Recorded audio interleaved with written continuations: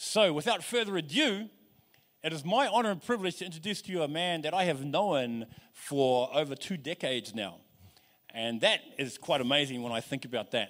And to see how God has grown him has been a great blessing to me. How God has matured him has been great encouragement to me. So could you please make him feel welcome? I'd like to introduce to you my brother, Adam Ismail. Please, come on down. Sounds like a game show. Sorry, bro. You're going to win a new car. Okay, I'm just going to ask Adam 2 questions. Okay. 2 questions. All right, my first question is this, bro. How did you come to know the fullness of God in you? He doesn't know. I haven't asked him any questions.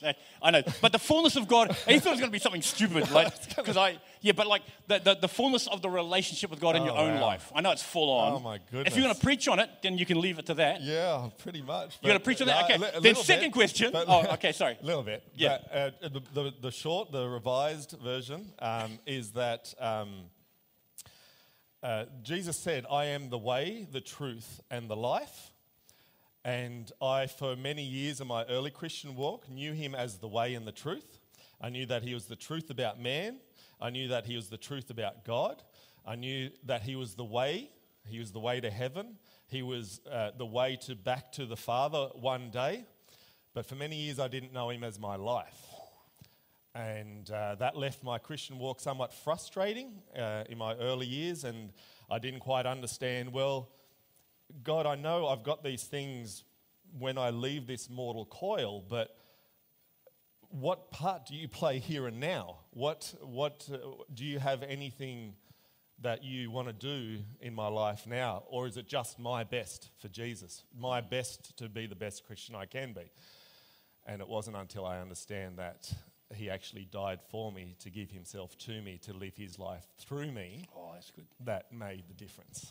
Bro. So that's the revised version. Bro, that's awesome. For the next 45 minutes, you're going to hear the extended version in a minute. Praise God. Praise God.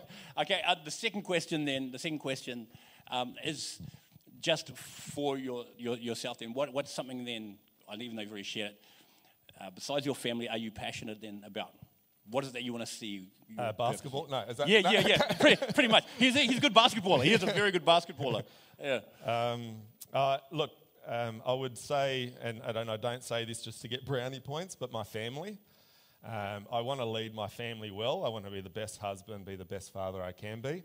But then once again, that in context of what I just shared a minute ago, it is only that Jesus is the best father through me, and Jesus is the best husband through me. And I get to play the part of being available to him to do that. But yeah, my family, I love sport. I do love sport, but I would put my family just probably a little bit higher. Well, thank you for your honesty, brother. So with that, I'm going to stop talking. I'm going to hand it over to you. I'll give you this mic as well. And make them feel welcome again. Give them a round of applause. So I need both mics? Yeah, you're going to get that. Oh, okay, cool. Yeah, all right. Yeah, well, I like Joe said, we know each other for about 25 years or thereabouts. Joe used to work out at Word of Life, out at the camp out there, and run the youth camps. And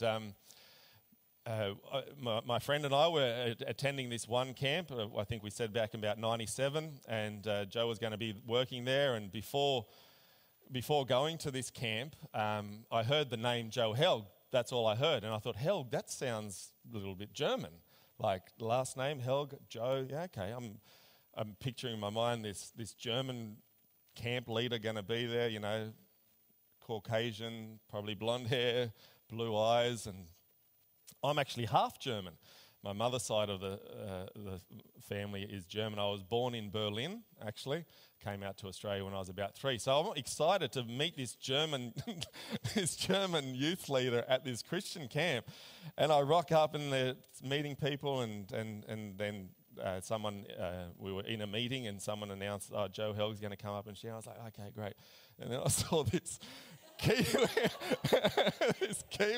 Maori guy come up, and I'm like, hang on, that doesn't kind of fit really too well. But anyway, from then we've enjoyed fellowship and ministry opportunity. We enjoyed a ministry through a ministry which was sort of a side shoot off Word of Life, which was called SLAM, Sports, Lights and Message. Joe, you were involved more with the touch footy side of it.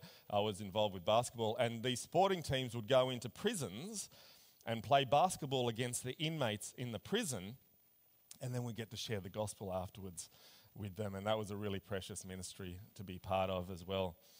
That's a bit about how I got to know Joe and been friends for quite a long time, and it's been precious. So thank you for inviting us here this morning. Thank you to you guys for inviting us and entrusting that we're going to share truth, we're going to share Jesus, and we're going to be the church and edify one another as the Holy Spirit moves and does his work this morning. But just wanted to share a bit about Capernwray, or CTA, Capernwray Torchbearers Australia. That may be a name that's quite new to a lot of you, but it's a ministry now which first started in the Lakes District in England when God placed upon a major in the British Army named Major Ian Thomas. After the war, he was still stationed in Germany, and he saw all these young people walking around after the war, not knowing what to do with their life anymore. Nazi youths, young people who've gone through this war and just don't know what to do next with their life. And God really impressed upon this man to work in their life, to work through him to them. Long story short, they were able to buy a property up in the north of England in the Lakes District, and the little town that it was purchased in, this property, which had a castle on it basically, is called Capernwray. So that's where that part of the name comes from. Torchbearers came from then Major Ian Thomas going back to Germany, travelling around and speaking to these young people at different events, these young Germans. And the Germans then gave the ministry the nickname Fackelträgers, which means the bearers of the torch or the bearers of the light. So then it kind of done a flip. Major Ian Thomas thought that's a really good name for a ministry, so it's now called Torchbearers. So the umbrella ministry is called Torchbearers, and then we have 25 centres all over the world. But like I shared just a minute ago, it's a special place for me in particular in terms of here in Australia, because it was the place where God really introduced me to the Christian life. And what I mean by that is that I translated from a place of knowing the Christian life as doing my best for Jesus, being man-size for God, flexing my muscles to be pleasing to God and do the best I could to serve my Saviour and Lord. But this left me frustrated, it left me burnt out, and it left me questioning, God, is Christianity or a relationship with you just that I have a home in heaven one day and now my best for you here and now? Or, like I said, do you have a part to play within me here and now? And that's through Torchbearers, through Capernwray Australia, where I started to hear this message, like we just sang, yet not I, but through Christ in me. Yet not I, but through Christ in me. The Apostle Paul, writing to the church in Galatia, said this in Galatians 2:20. He says, I have been crucified with Christ, yet I live. The life that I live in my body, in the flesh, I now live by the faith that I've put in the Lord Jesus Christ. So it's not I, it's not you, but it needs to be Christ. It translated my Christian walk with Jesus from a place of do's and don'ts, from a place of my best for him, from a place of being man-sized for God, to realizing that God wants to be God-sized through the man. God wants to be himself through each and every one of us here in a different expression through our personalities, through what he has brought us through in terms of situations and circumstances. He has molded us and made us into something beautiful to share him through us in his strength and his power. And this is what I discovered at Torchbearers, and it radically changed the whole thing. It made me realize that the Christian life at its very core, at its very essence, is a person. The Christian life is Jesus Christ himself. He is the only one that can live it, and he proved it by coming as man, to live the life that he as God created man to live. Did you get that? He came and lived the life here on earth in his flesh that he as God created each and every one of us here to live with his very presence in us. So it's not us anymore, but it's him. And it's to his praise and to his glory that he does that. And I thinking about a situation like this, thinking about sort of where else or how else can seemingly strangers, because you don't know too much about myself, and I don't know much about you guys.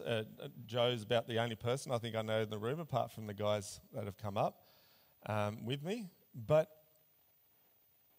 in a sense, like we don't know each other, but we're family. We're brothers and sisters in Christ. And that is possible by the amazing truth that Jesus Christ, the Son of God, came and gave his life as a ransom to save us, so that then now we can become sons and daughters of the Most High. And in doing so, we are now brothers and sisters in Christ, and we're family. Where else on earth can you have something like that? Where else does something like that exist? And we're not only united in a way of barracking for the same team or rallying around the same cause, we're united by God's Spirit. That's family and unity in the deepest sense of the word. You can't get deeper than that. Things are done in this world and causes that people are passionate about are accomplished, or people do things because of their passion for a cause and things like that. But our passion should come from somewhere deeper. Our passion should come because Christ lives in us and we're united by this Spirit. Hebrews chapter 1 and verses 2 and 3 says this: having been appointed heir of all things, through whom he made the world and upholds all things by the word of his power. That is Jesus Christ, the Logos, the word that became flesh and dwelt among us, and we beheld his glory.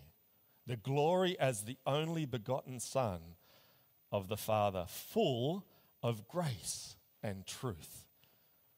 I don't know about you, but when I read that and when that hits me, where it should hit us, it blows me away, because in that same chapter, in John chapter 1 and verse 4, it says this: in him was life. He's the only one that possessed life, the life that you and I are created to enjoy and possess, and that life was the light of men, was the glory of man. So let me just start by saying that what I find so precious is that you and I, being strangers, are united and we're knitted together by the Holy Spirit. In the strictest sense of the word, we are family. In Romans chapter 8 and verse 15 and 16 says this: for you did not receive the spirit of bondage again to fear, but you received the spirit of adoption. That's how we become the family of God, through adoption. And you know the beautiful thing about adoption is that there hasn't been a boy or girl that has been adopted that hasn't been wanted.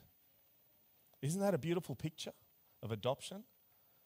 There's not a boy or girl in this world throughout the history that hasn't been adopted because they haven't been wanted. They've all been wanted, and Jesus Christ wants you and I. And he wants us to be adopted into his family. It goes on to say, by whom we cry, Abba, Father. The Spirit himself bears witness with our spirit that we are children of God. And if children, then heirs. Heirs of God. And listen to this: joint heirs with Christ. Wait a minute. Didn't you just say that Christ was heir of all things? Yes, I did. So what does that mean? What can we deduce from that? It means that you and I, being co-heirs with Christ, we are heirs of all things that is of Christ. And that's what I want us to really try and look at today and consider this morning now, and then once again from another aspect this afternoon. That we are heirs, and we have as heirs, sons and daughters of the Most High, we have an inheritance. And Joe's already spoke a little bit about this at the opening verse there. Stole a bit of my thunder, but that's okay. That's all right. It blows my mind that it says that we are co-heirs with Christ. As it says there. So I heard a story not too long ago about a Portuguese man, who was the only son of a wealthy Portuguese woman, and she was an aristocrat. She owned many things, houses, cars, property, real estate, all of it. And he received that inheritance. But that inheritance, in a sense, stopped with him because he never had children, he never had brothers and sisters, and never had any direct relation to pass that on to. So he came up with the idea of grabbing the phone book and selecting randomly 70 names out of that phone book.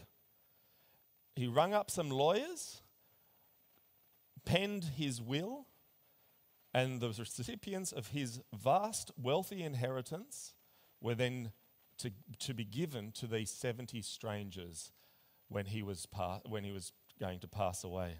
So it was around 20 years later that this happened. He passed away.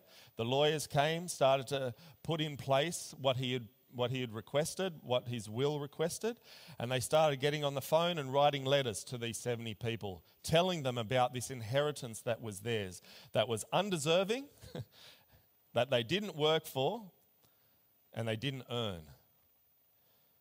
The vast majority thought it was a scam. The vast majority just hung up and didn't want anything to do with it, except for two. Two followed through with it and realized that it was true and entered into and possessed that inheritance which they didn't earn, they didn't work for, and they certainly didn't deserve.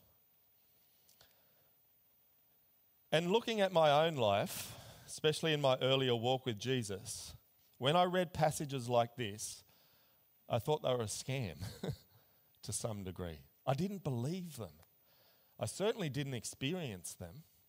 I certainly didn't know what they actually meant.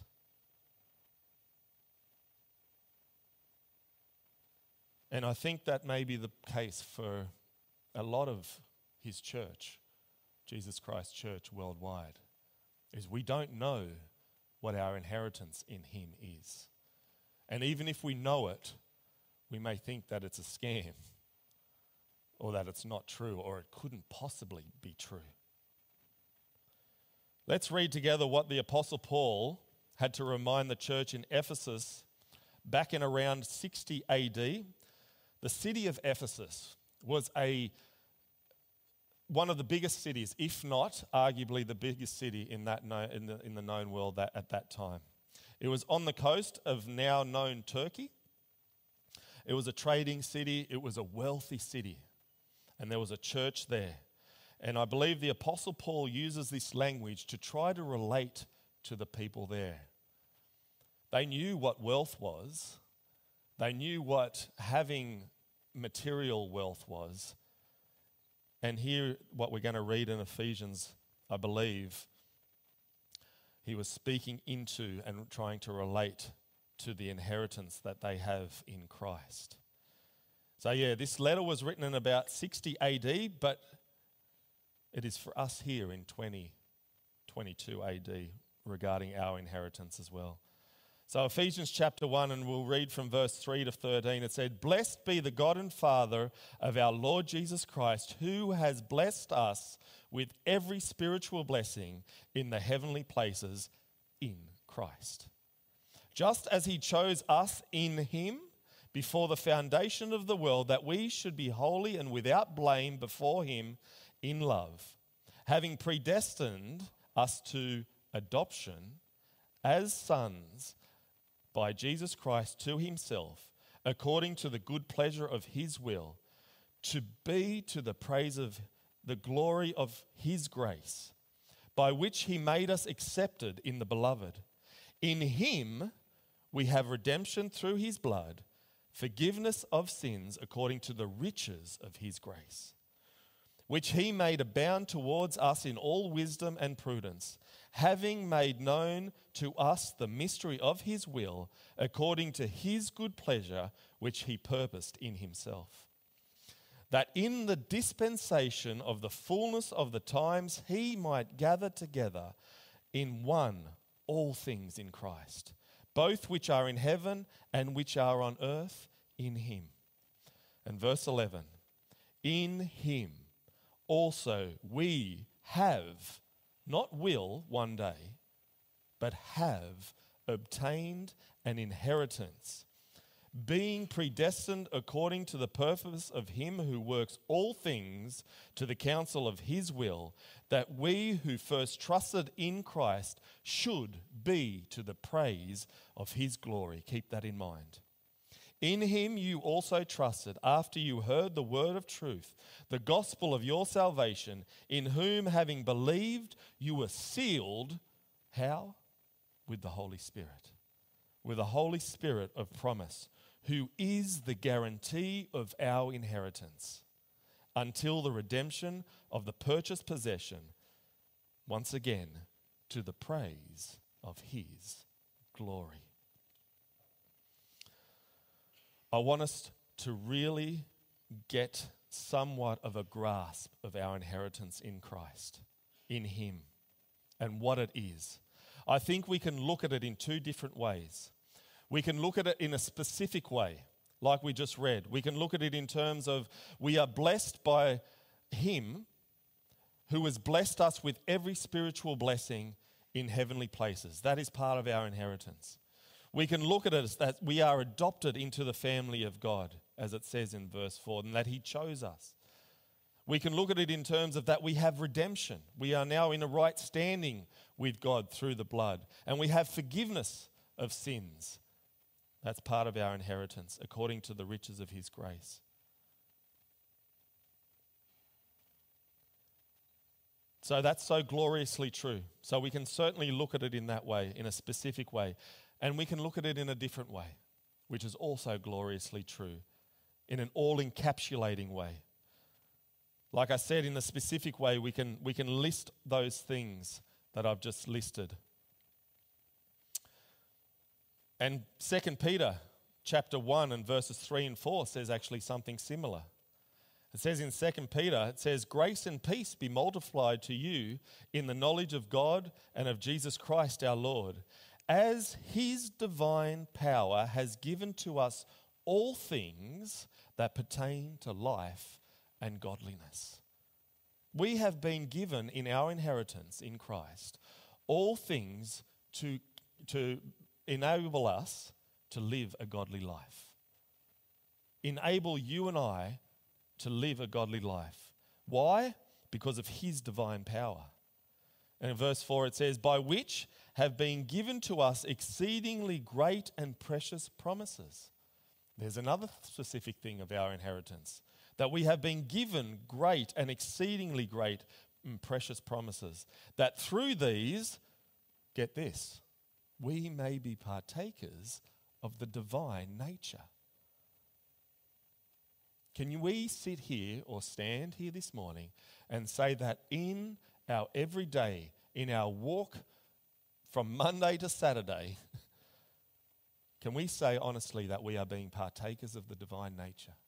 Can we honestly say that we, through his exceedingly great and precious promises towards us, we have entered into the beautiful truth that through his life living through us, we are partakers of the divine nature.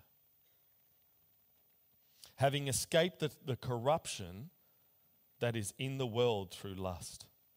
And I know you guys have been going through 1 Peter a little bit, and I've really enjoyed the messages that you've shared on that. And actually listened to last week, was Jono was preaching last week? Was it Jono? Yeah, really appreciated Jono's message on the love chapter there last week. But 1 Peter chapter 1 and verse 3 and 4 says this, "Blessed be the God and Father of our Lord Jesus Christ, who according to his abundant mercy," that's another part of our inheritance. So we have grace, we have mercy, we have forgiveness, we have redemption, we have precious promises, we are partakers of the divine nature, we have, as it said there in 2 Peter, the divine power that works through us for everything for life and godliness. And here it says that according to his abundant mercy, he has begotten us again to a living hope, as we just sung as well, through the resurrection of Jesus Christ from the dead, to an inheritance incorruptible and undefiled. Remember what it said in 2 Peter? Having escaped the corruption that is in the world through the lust. This world has been corrupted and it's defiled, and its inheritance that we seek within this world will only lead to corruption and defile. But here Peter is reminding us that to an inheritance incorruptible and undefiled, and that does not fade away, reserved for you and I in heaven. That's so beautifully, because verse 6 starts with this: in this greatly rejoice. In this greatly rejoice. So we see that our inheritance in Christ includes every spiritual blessing here and now, everything pertaining to life and godliness here and now, being partakers of the divine nature here and now, and then one day when he returns or we leave this mortal coil, in the fullness of his presence. We will enter into that inheritance that is incorruptible, that is undefiled and does not fade away. If I was in an African American church, I would say, "Can I get a hallelujah?" Yeah. That should stir within us something. Brothers and sisters, family of God, that should stir within us to be partakers of this divine nature, to be partakers of his presence within us.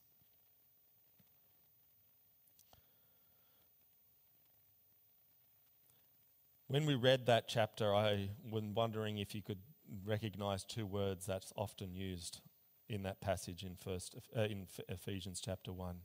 Because the key to all of this is, it says, in him, in Christ, in Jesus, by him.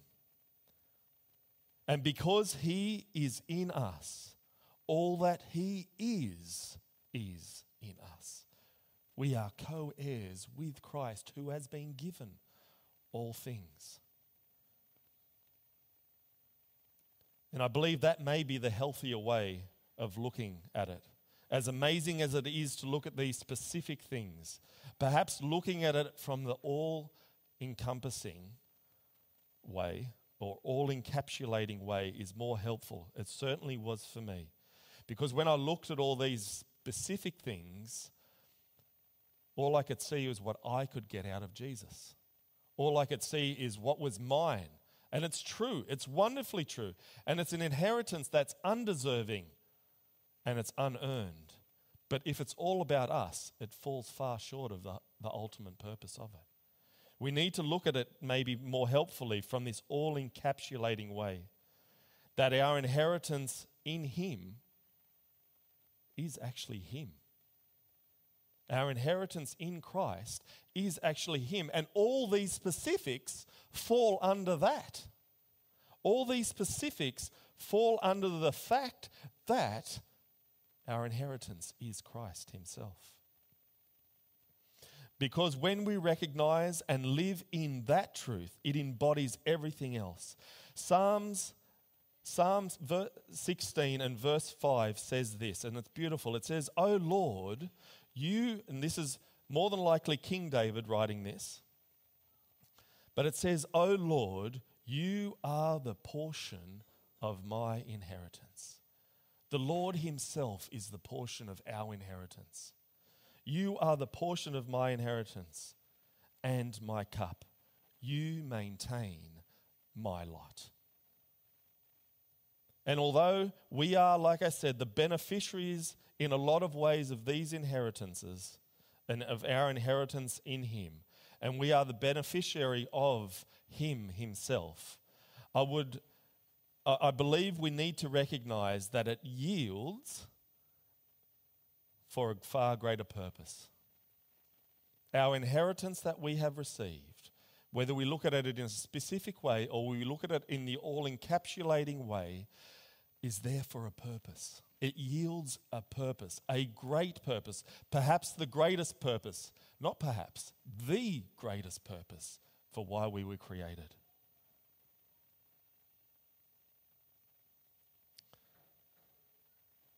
And would anyone like to hazard a guess what that great purpose was?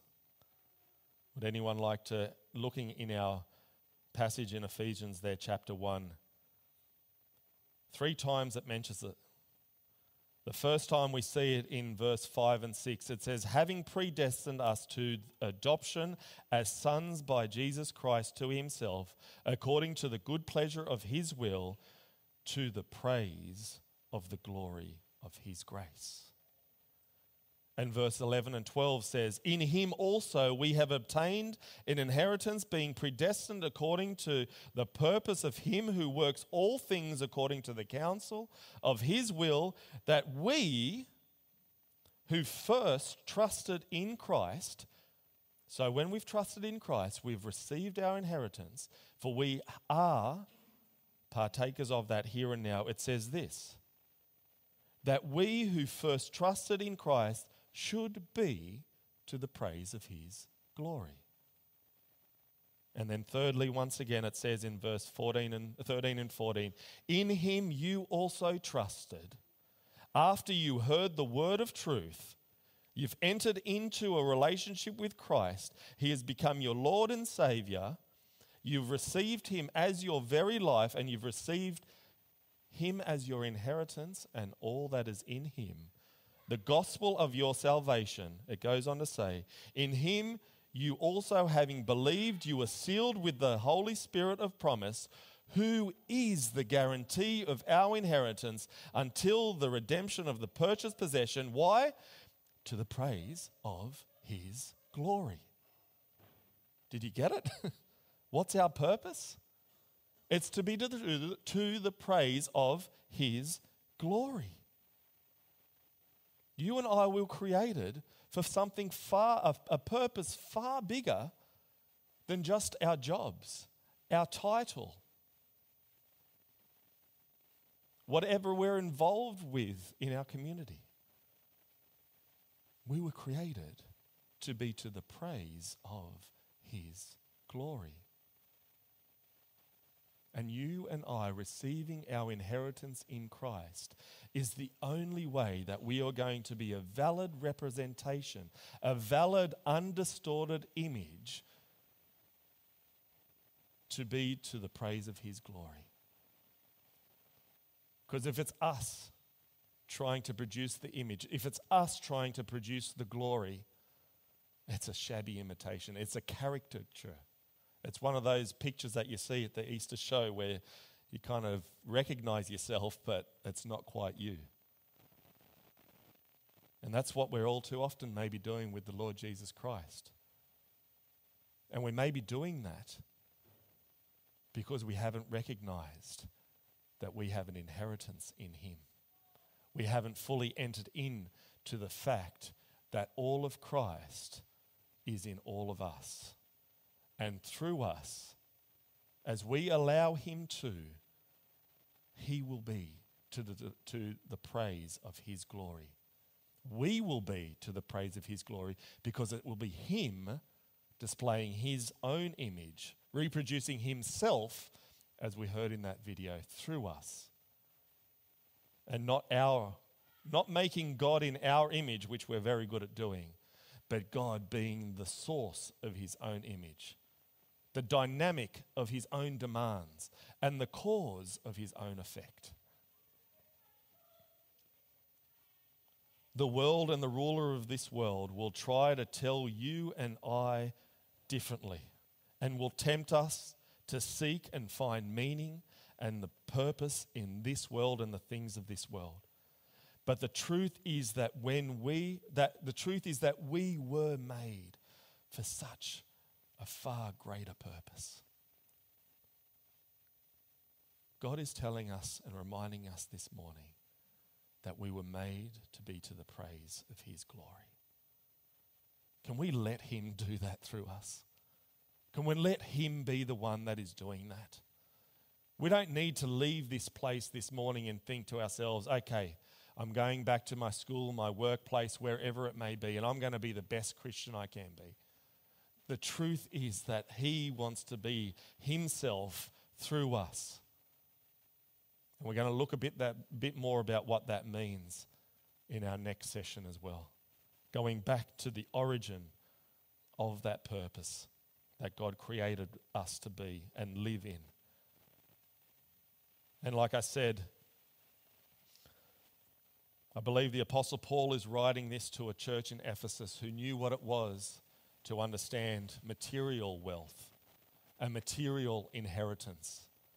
And he's trying to tell them that the inheritance that we have in Christ, because it's Christ himself, is far greater. It's not corruptible. It's not defiled. It's not of this world, but it's heavenly. We will see his kingdom come. We will see his will be done on earth as it is in heaven.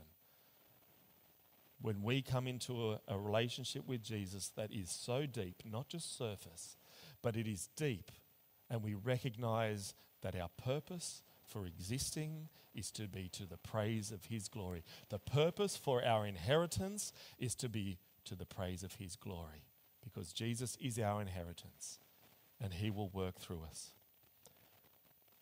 In the Old Testament, and I'll just finish with this. In the Old Testament, the children of Israel's inheritance was the promised land, not New Zealand, but Canaan. And Moses brought the children out. Well, God used Moses to bring the children out. But God brought them out of Egypt to bring them in. It was an 11-day journey that was meant to be from Horeb to Kadesh Barnea. 11 days. And they wandered for 40 years and didn't enter in to their inheritance. 2 did, Joshua and Caleb. Moses and that generation never entered into the inheritance, the promised land, which, as you probably know because you love your Bible and you know the Word of God, is a picture of the victorious Christian life. Canaan isn't heaven because there's no enemies or giants in heaven. Sometimes people look at Canaan or the promised land and say, oh, it's heaven. It's not. Canaan and the picture of it to us today is the victorious Christian life. It is our inheritance. It was meant to be theirs. And when they entered in, they saw defeat. They didn't see defeat, but they experienced the defeat of their enemy time and time again through their strength? No. Continually it says God gave them into their hands. God gained the victory over them. It was God doing it. The same as you and I in our life now. As we enter in to that victorious Christian life that he can live through us, once again, it will be God gaining the victory. It will be God getting the praise and glory because it's him doing the work. Stop fighting. Stop trying your best to live for Jesus, but allow him who has given us the victory, who is our victory, Just like it was only two that entered into their undeserving inheritance from that wealthy Portuguese man. It was only two that entered in to Canaan. And maybe the word to us today and this morning is that yes, we have received an inheritance with all those specifics for us. But all encapsulating, we have received Christ as our inheritance. And we received it for the ultimate purpose, to be to the praise of his glory.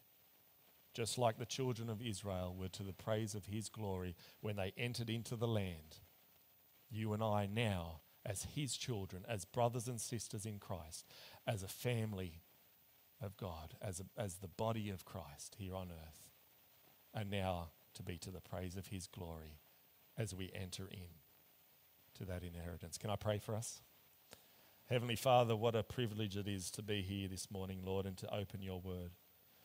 Thank you that your written word is so designed to continuously point us to Christ, the living word, the Logos, the word who became flesh and dwelt among us, but then didn't stay here to give us an example of a life to try and imitate and follow, but you went to the grave. You died on that cross for us, shed your blood, so that as we see in Romans chapter 5, that now being reconciled and justified through the death of the Lord Jesus, being reconciled, we shall be saved by his life. Thank you that the grave couldn't hold you, that death couldn't hold you, that sin had no power over you, but you rose again victoriously, and you ascended so as to send your Spirit, whom now we can cry out to you and call you Abba Father, Daddy. So Lord, we praise you for this morning, and I pray that your word has gone out, that hearts have been touched, Lord, that your Spirit is moving in this place in such a way that we are different. For you are the potter and we are the clay. May we in your hands be moldable and made more into our image? No, more into your image, the image of the precious Lord Jesus Christ. For we were created for the ultimate purpose, to be to the praise of your glory. May you do that through us in a way that we cannot. And we thank you for this morning. In your precious and powerful name we pray. Amen.